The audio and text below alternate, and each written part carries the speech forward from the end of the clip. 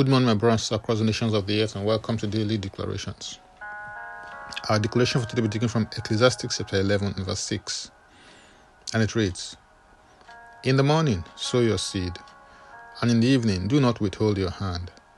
For you do not know which will prosper, either this or that, or whether both alike will be good.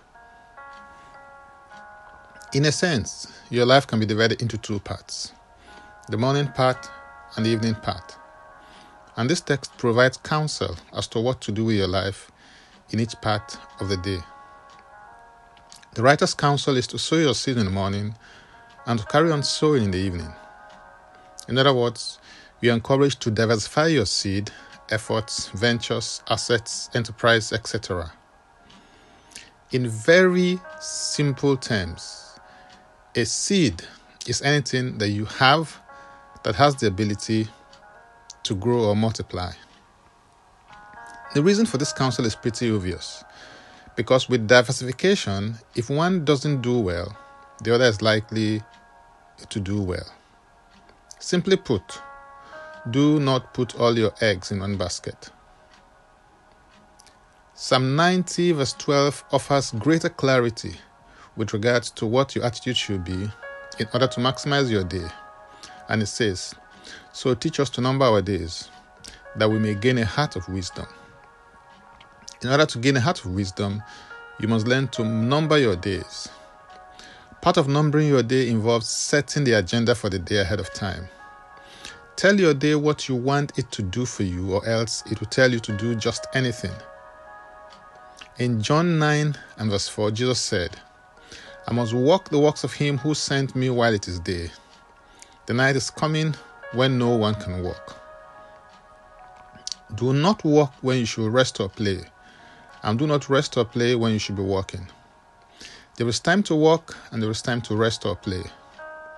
This is so crucial because time is the most valuable and limited resource at your disposal. So how you use it matters. I believe that time is the greatest currency in the earth, and that time is greater than wealth, because although you can use time to get money or wealth, you cannot use money or wealth to get time in its real sense. If that were possible, some people would have used all the wealth at their disposal to buy back time and will never have to die.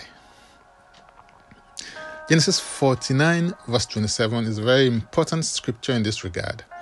And it says, Benjamin is a ravenous wolf. In the morning he shall devour the prey, and at night he shall divide the spoil. There's a time to devour the prey, and there's a time to divide the spoil. Devour the prey in the morning, and divide the spoil at night. In other words, you must walk in your morning seasons so that you can reap the rewards in your evening or night seasons. Work always precedes reward, because reward is the motivation and goal of work. Please notice that I said work and not job, because there's a vast difference. But essentially, while your job is what you're paid to do, your work is what you were created to do. As you sow to your job in the morning, do not forget to sow to your work in the evening.